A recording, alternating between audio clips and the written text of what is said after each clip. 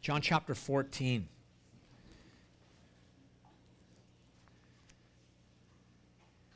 John chapter 14. And this is, this is one of the most, beautiful, precious passages of Scripture in all of the New Testament. And so, what a privilege to get to dive into it this morning. You guys, why don't we stand together?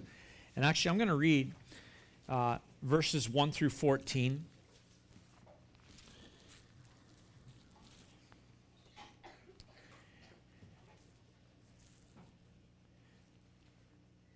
It says this, "Let not your hearts be troubled. Believe in God, believe also in me.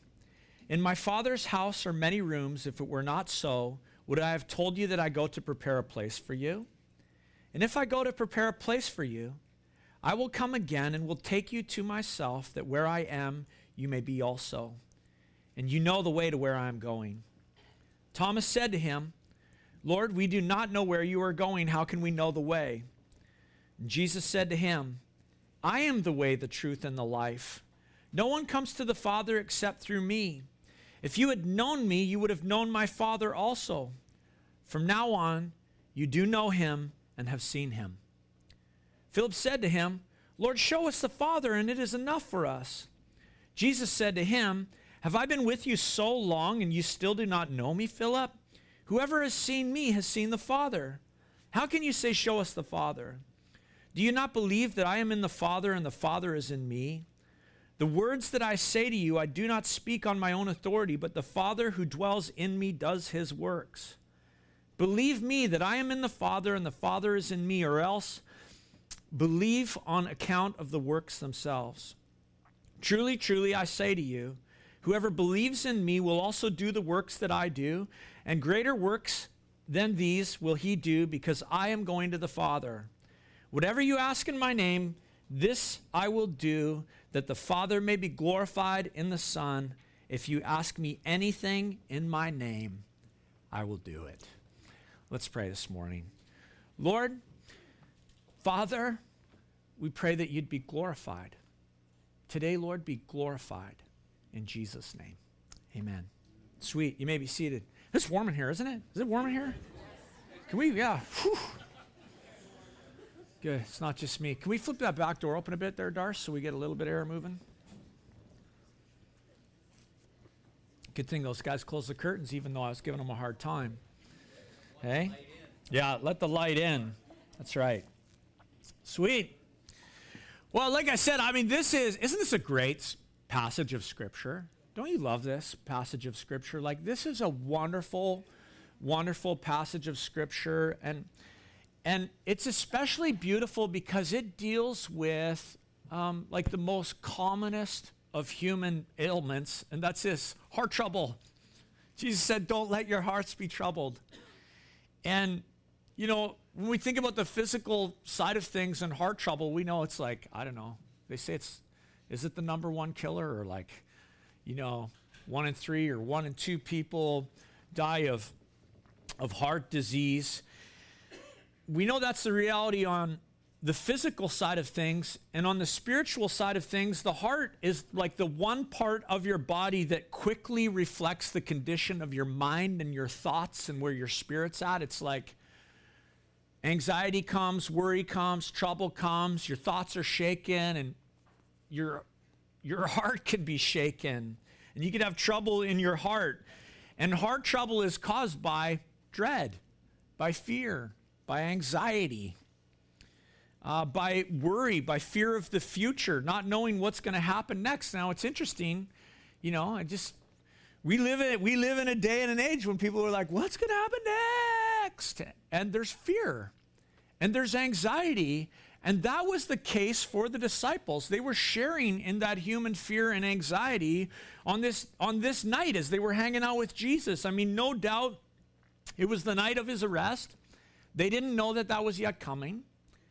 They didn't comprehend all that was coming down the pipe. They didn't know all that was coming down the pipe, and they were already deeply distressed, and they had heart trouble happening, and it was sourced in news that Jesus had already shared with them. He had just told them, one of you is going to betray me. And they were all questioning, is it I, is it I, is it I? And then, this exchange with Judas, and out he goes, and nobody really knew what was going on. And so they knew one of them was to betray him, even though Jesus had identified the betrayer, they didn't understand. Jesus had told them that Peter was going to deny him.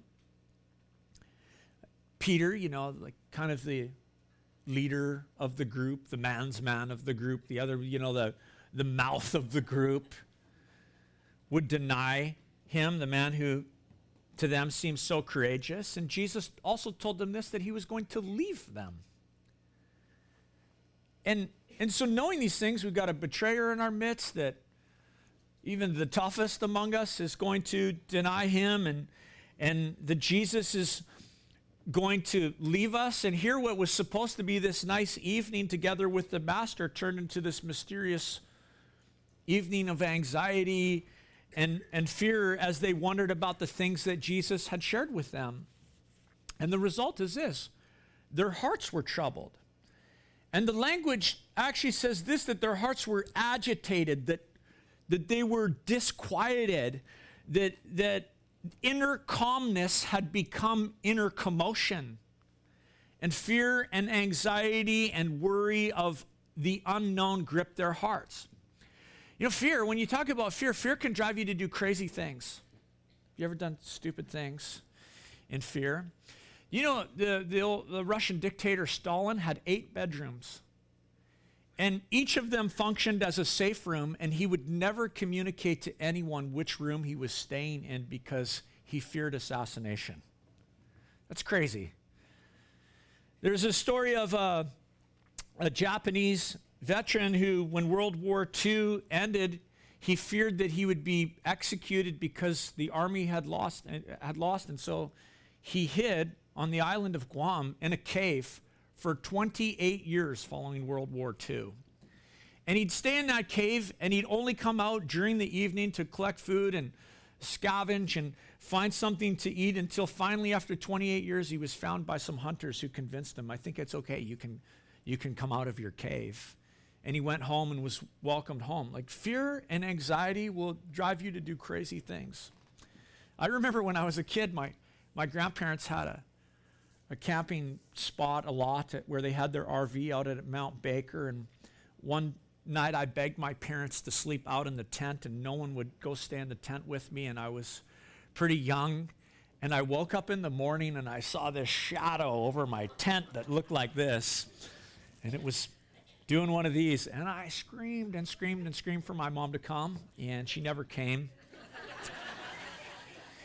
And finally, in my fear and anxiety, I opened to discover it was just the tree, hanging over the tent.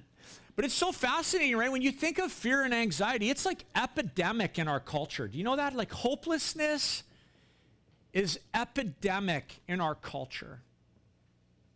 I just consider the things that are going on, all the fears that have gripped people's hearts, and the anxiety that's grabbed them, and the fear of the unknown and not knowing what the future is going to bring. It's epidemic. Well, Jesus said this. He said, let not your hearts be troubled. Believe in God, believe also in me. Believe in God. When he says that, I think, lots of people believe in God. Like, if you ask around and you just poll people and you talk to your coworkers or you talk to different neighbors or people you discover that, lots of people believe in God, however they want to define that. But Jesus actually said this: it's not belief in God that will cure your heart. It's believe in God and believe also in me, Jesus said. Believe in me. You believe in God, believe also in me. Trust me, he says. Accept my word as true. I'm not the kind of person that's going to leave you with false hopes. I'm not the kind of person that encourages wishful thinking and gives platitudes. I wouldn't tell you something if it's not true. I won't deceive you. You can trust me. I always tell you the truth. I will not delude you. I won't lead you into false thinking. You know, in Jesus' time, there was plenty of people that were disillusioned by him, disillusioned by him. That was one of the reasons why they wanted to put him to death. He challenged their false ideas about themselves. He challenged their false ideas about who God is. He challenged their false ideas about the future. And so Jesus says to his disciples, he says this, trust me, believe in me. If it weren't so, I would have told you. Let not your hearts be troubled. Believe in God, believe also in me. Jesus was saying this, that the proper approach to questions about the future is to put your trust in Jesus. To put your faith in God and his son Jesus. And he asked these disciples, he said, believe in me. He's asking them to have a personal faith in him, and he asked that they believe, which is amazing because he is asking them, believe in God, but believe also in me. To believe in me equally as you believe in God. Along with God, because I am God, make me the object of your faith. And Jesus told them, as he said these things, he began to tell them about heaven. He said the key to keeping your heart from being overwhelmed with sadness and depression and anxiety and worry is that you put your faith in me and you remember that in me you have a future, that in me you have a home in heaven. Look at verse 2. In my Father's house are many rooms. If it were not so, would I have told you? If it were not so, would I have told you that I go to prepare a place for you? And if I go and prepare a place for you, I'll come again and will take you to myself, that you may, that where I am, you may be also, and you know the way to where I am going. You know, when fear and sadness and worry and anxiety and depression come and your heart is troubled, the world gives us different messages. The world says, well, don't worry, maybe that's not going to happen. You're like, okay, well, maybe it won't happen, but people worry about death. That's going to happen.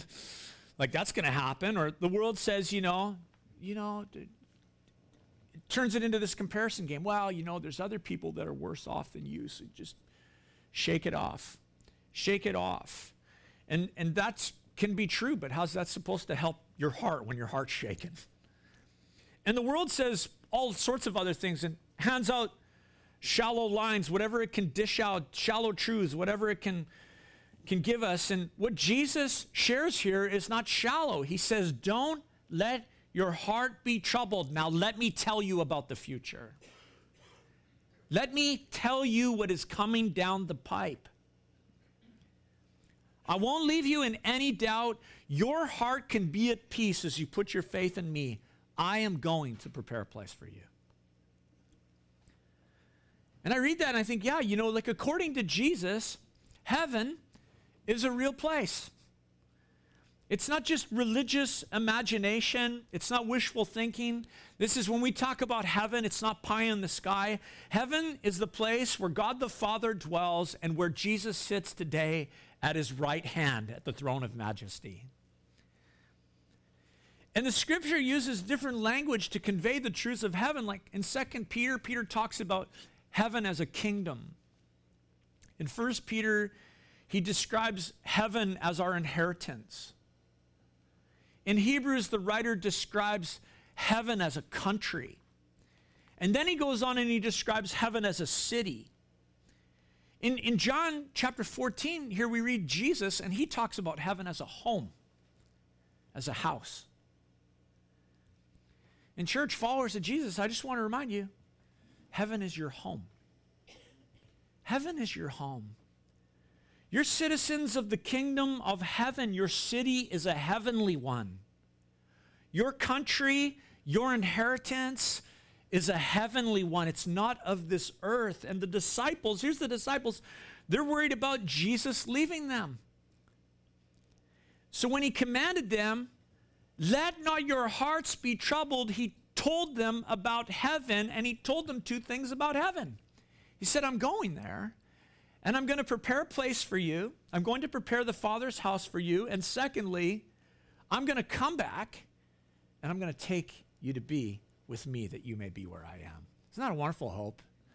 The hope of Christianity, the hope of following Jesus, that Jesus is preparing a place for us, and he's promised he's going to come back, and he's going to take us to be with him. And so Jesus is saying this: you don't have to worry. You don't need to have separation anxiety. What I'm doing has a purpose. I'm going to go, but I'm going to come back and I'm going to take you, that I'll take you from this world and you'll live with me forever, and I'm going to go ahead and I'm going to prepare a place for you. You know, in heaven, Jesus is doing two things right now. He's preparing a place for his people, and he's at work in his church. He's preparing a people for the place. And our destiny, our future, our hope as followers of Jesus involves a person, Jesus, but it also involves a place, a home, a house, heaven, the Father's house. And Jesus said, in my Father's house there are many rooms.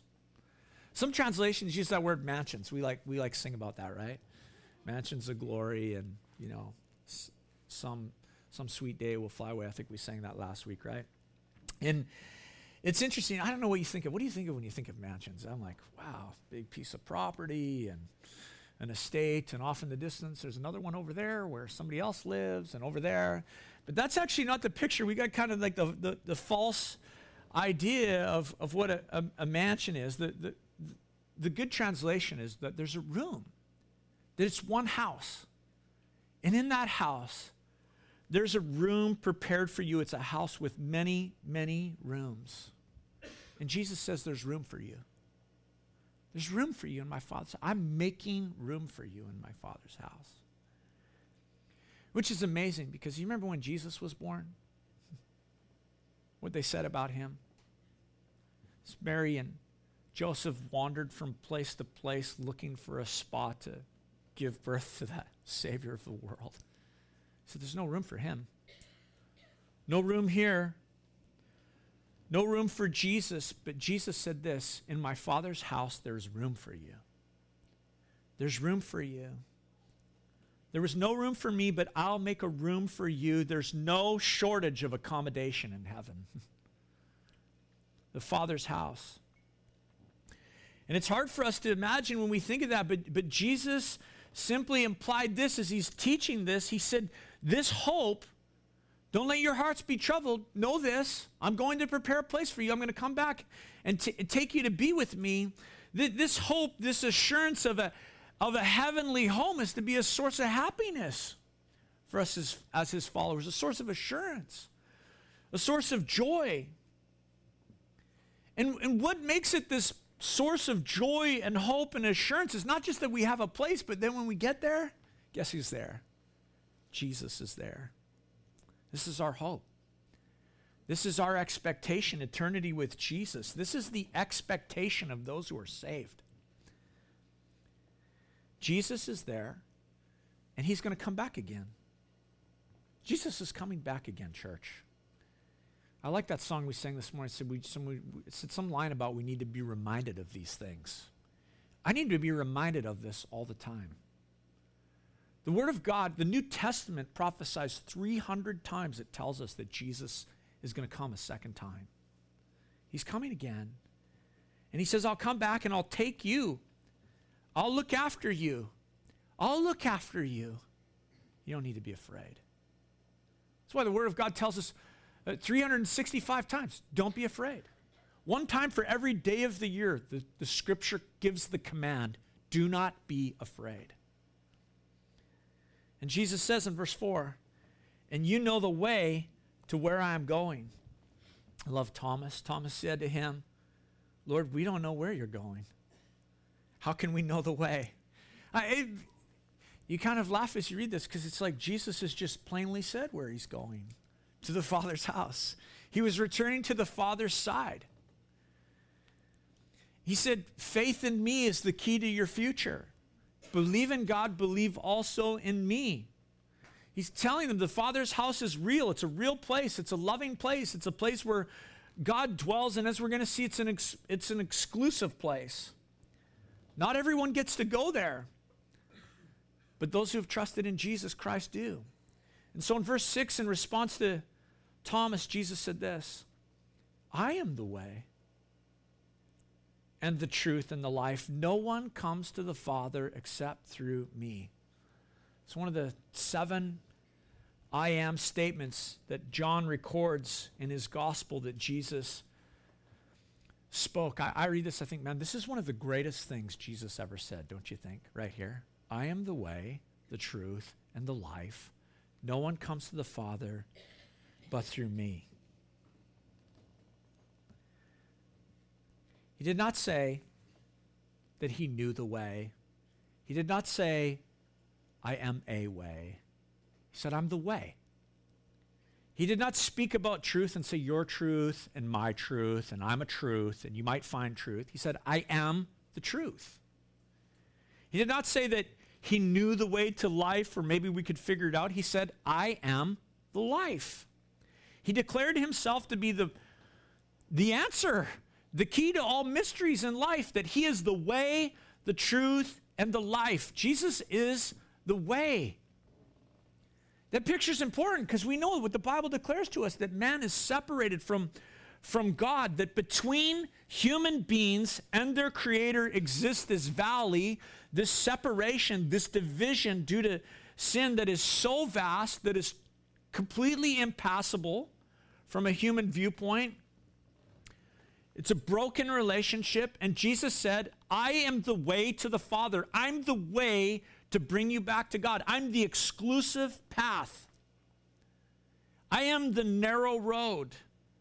I am the bridge that spans the divide between your Creator and you. I'm the way. I am the way, and no one comes to the Father except through me.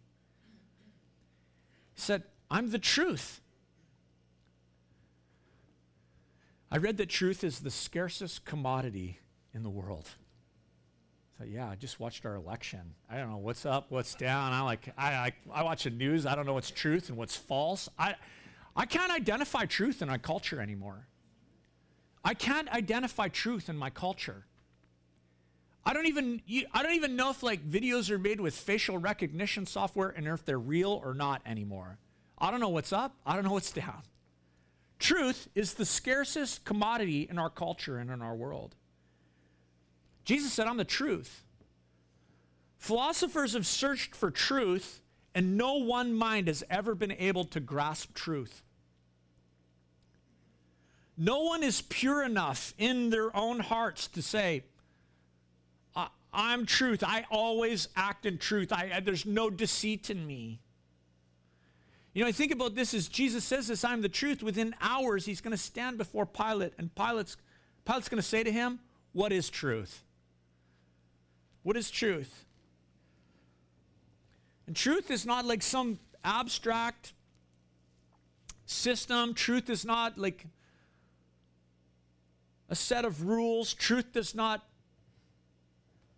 change. Truth is not defined by individuals. It's not my truth and your truth. Truth is unchanging. Truth is consistent. Truth is found in a person. That's what Jesus is telling us. The truth is found in a person. I am the truth. Jesus is the truth. That means this. Jesus is reality. When you look out on the vast expanse of this world and you say, what's real? I'll tell you what's real. Jesus is real. Jesus is the real world. He's not just truth personified. He is truth at the very core of who he is. He defines reality, and Jesus exposes falsehood. Jesus is the truth. And Jesus said, I'm the life. In John 1:4, John tells us that in him was life, and that life was the light of man. That we know this, that life originates with God, physical life, spiritual life, eternal life. The scripture says in God, in him we live and we move and we have our being, that he is the source of life. And Jesus told Nicodemus in that famous conversation in John chapter 3 that unless a man is born again, he will never see the kingdom of God. That is this, unless you come to Jesus, you will never know true life. You don't have spiritual life without Jesus, that real life is imparted from the Father through his Son, Jesus Christ, who gave his life on a cross for our sins and was buried and raised from the dead. And when I think of that, I think, following Jesus is not a religion. Following Jesus is not a set of rules. Following Jesus is not a philosophical system. Following Jesus is this: him imparting life to you. Him imparting divine life and power and presence into your life. Following Jesus is vitality. Following Jesus is the Spirit-filled life. Jesus is the life. And without Jesus, there's no going to heaven. Without Jesus, the way which you travel is the path of the lost. Without Jesus is to be without truth. To be without Jesus is to be without life. You're dead in your sin, the scripture says.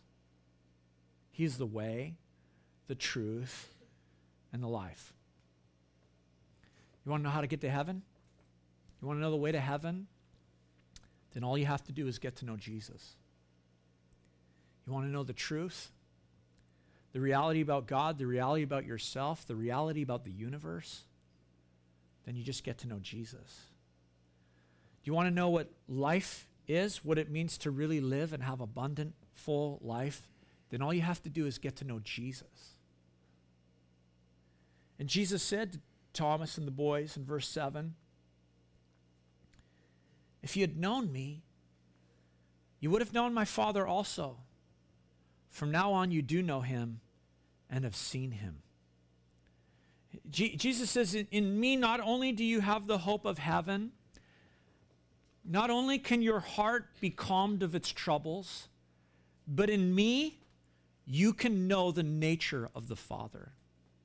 You can know the nature of the Father. Do you wonder what God's like?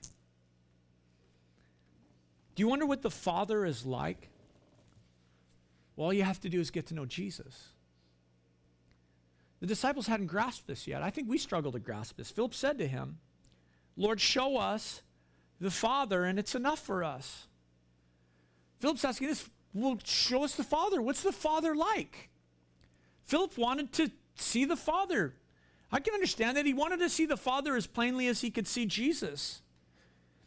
Many people make these kind of comments about God. They say, well, if God was visible, if only I could see him with my physical eyes, I'd believe. If only God could be brought down to a level where I could understand him, where I could touch him, where I could see him, then I'd believe. But look at what Jesus says in verse 9. Jesus said to him, have I been with you so long and you still do not know me, Philip? Whoever has seen me has seen the Father. How can you say, show us the Father? Jesus said, you know the Father already. You've been hanging out with me.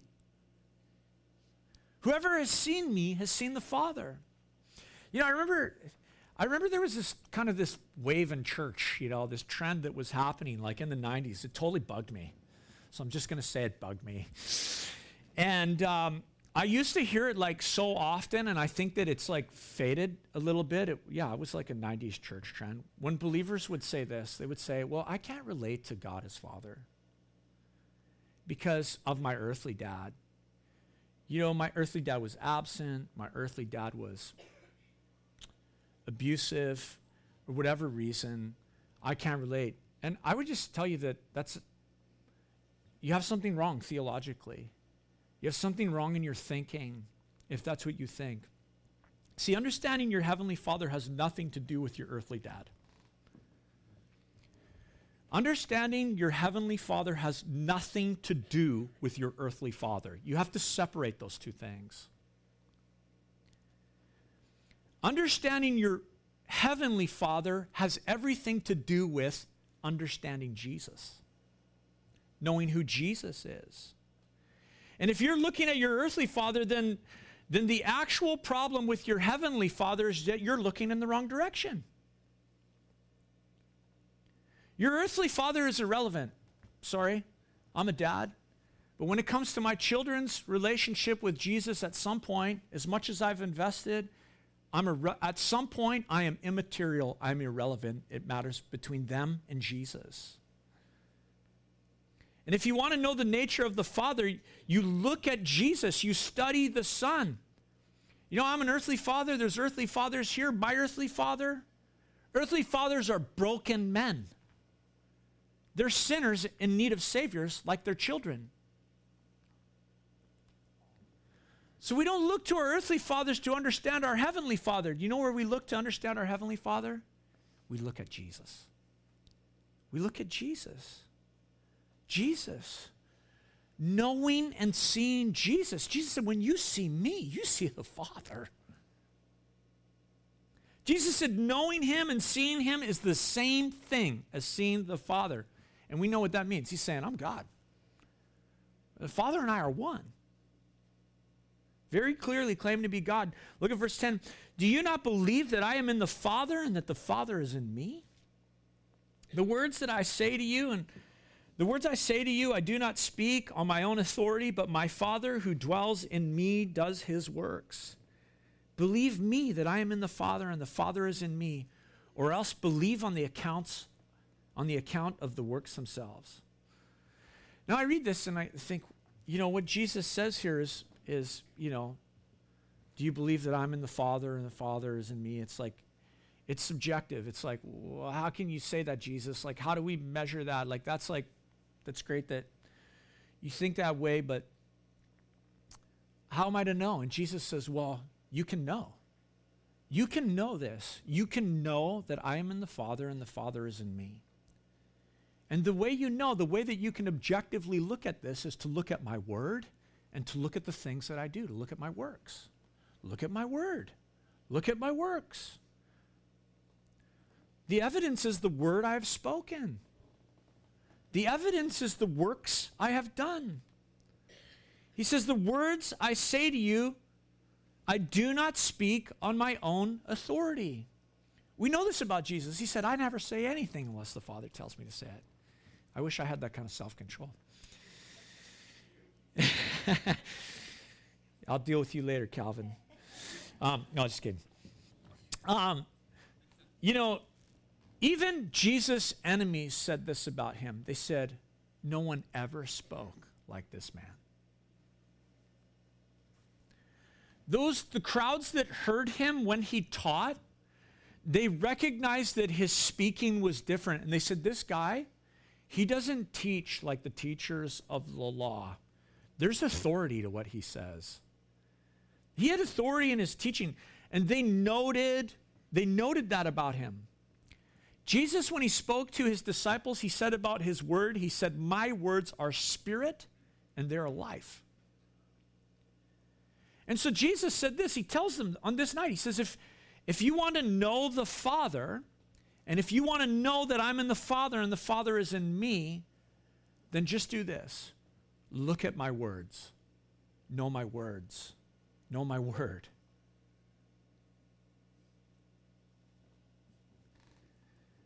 The Father is in me and I'm in the Father. But he said, you don't have to just look at my word. Maybe you don't believe my word. Then look at my works. Verse 11, believe me that I am in the Father and the Father is in me, or else believe on the account of the works themselves. Jesus said the works, the signs that I have performed are evidence of the Father's power working in and through me. The signs demonstrate it. The signs demonstrate this truth that and John, as we've seen, we've been going through the Gospel of John here, that we've seen that John uses 7 specific signs to communicate truth about Jesus. And it's very intentional. He tells only certain signs that Jesus performed. He tells about Jesus changing water into wine, and it's a sign that tells us Jesus is the master over quality, that he's good, that he reflects the Father in heaven, that everything that he touches is good, and he always makes the best of the best. That's what Father is like. Jesus healed the official son in John chapter 4, a man who came from 25 kilometers away to say, Jesus, you got to come and see my son and heal him. And Jesus spoke a word and the boy was healed. And it was a sign telling us that distance is no obstacle to Jesus. He's the master over distance and space. And that's how Father is. Jesus healed the man at the pool, the lame man at the pools of Bethesda. And that man had been lame for 38 years. And that sign spoke to the fact that history is no obstacle for Jesus. That he's the master over time. That Jesus is the master over all of history. Because that's what Father is like. Jesus fed 5,000 in John chapter 6 with 5 loaves and a few small fish. It tells us that with Jesus, there's never such a thing as not enough, that there's no lack in Jesus, that he's the master over quantity, that he's the master over volume, that he's the master over all resources, that there's no lack in his ability to supply. Nothing's impossible for him, because that's what Father's like. Jesus walked on the water, John told us, to tell us, to show us that Jesus is the master over the laws of nature, that they bow to him, that nature serves him. Nature serves him. Because that's what Father is like. The laws of the universe serve the master, the Father. Jesus in John chapter 9 healed a man born blind, a sign telling us that he's the master over things we can't even explain. When we don't know what the source is and why this happened and where it came from and where it's going, Jesus wants us to know, I'm in control. I'm the master over what you think is misfortune. I'm the master over that which you think is unexplainable, because that is what Father is like. He is in control. Jesus raised Lazarus from the dead in John chapter 11. In the tomb for 4 days, his body rotting and decomposing in that grave. Decay set into that lifeless flesh. And with a word, Jesus raised him from the dead. Because he's the master over death. That's what Father is like. These signs or these works tell us that the Father was at work in Jesus. Jesus was in the Father and the Father was in him. And these works don't just reveal, the signs that Jesus did don't just reveal the nature of Jesus. He's saying they reveal the nature of the Father. So Philip, person here, if you want to know what the Father is like, look to Jesus. Look to Jesus. The Father is glorified in the works of the Son. The very reason the Son came was to make the Father known, that the Father would be glorified. In fact, even as we look at verse 12, these last few verses, the promise of these next verses is actually contingent on the fact that the Father be glorified. And I think we miss this often when we read this. Let's check it out, verse 12. Truly, truly, I say to you, whoever believes in me will also do the works that I do, and greater works than these will he do, because I am going to the Father. Whatever you ask in my name, this I will do, that the Father may be glorified in the Son. If you ask anything in my name, I will do it. You know, and I read that, I just think, like, over the years, in my own life, in the church, I think I hear this, that it's like we totally gloss over verse 13 for verse 14. Look at verse 14. If you ask anything in my name, I will do it. Like, that's the blank check verse, right? Like, woohoo, blank checks from Jesus. And so we close our prayer with sometimes what can turn into this superstitious statement. I'm sorry, but we should say that. In Jesus' name, amen. Like it's the magic formula. And prayer is answered. The condition to prayer being answered in Jesus' name is in verse 14. That the Father is glorified. Look at verse 13. Whatever you ask in my name, this I will do, that the Father may be glorified in the Son. In Jesus' name, amen. Look at Jesus was motivated by his Father's glory. That's what motivated Jesus. Well, I talked about this a few weeks ago. Jesus wasn't motivated by people's health and safety. Jesus was motivated by the Father's glory. What brings glory to my Father? This I will do. I will speak the words that he tells me to speak. I will do the things that he tells me to do, that the Father would be glorified in everything.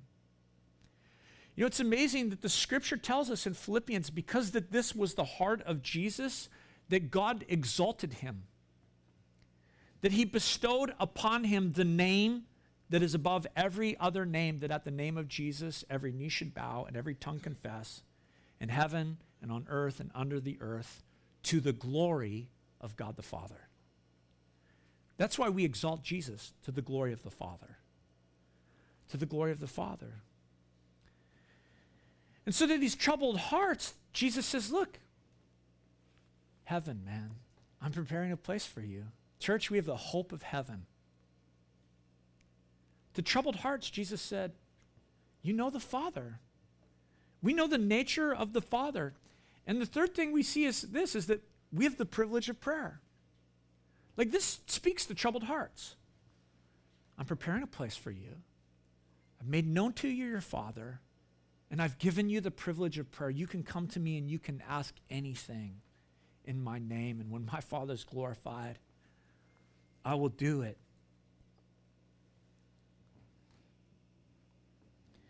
And I just so thankful for the privilege of prayer. You know, too often in my house, just like in your house, it's like the tack on at mealtime. In Jesus' name, amen. And Jesus attached his name. He said, I attach my name to your prayer and to the Father's glory. I attach my character to it, my personality, my power, my presence, that the Father would be glorified in your prayers and in the things that you ask. And you know, I think that I mentioned this a few weeks ago. I've been stewing on this. But I think when the Father's glory is our greatest concern, when the Father's glory is what we're focused on, I believe the power of Jesus manifests in prayer. That's what Jesus is like concerned about. Hey, would you be concerned about the things of my Father? And then, man, I want to work.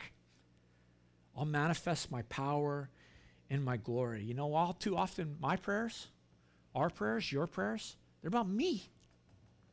It's like selfish, immature, micro. You know, I was thinking about this. When you don't know what to pray, I would just encourage you. Pray this: Father, be glorified. I don't know what to pray, and I don't know what to do, Lord. So I pray, Father, be glorified in Jesus' name. Now help me. Amen. Jesus' name, amen.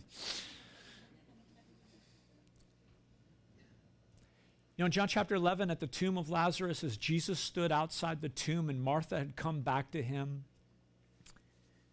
he said to her, Martha, did I not tell you that if you believed, you would see the glory of God? And then Jesus prayed.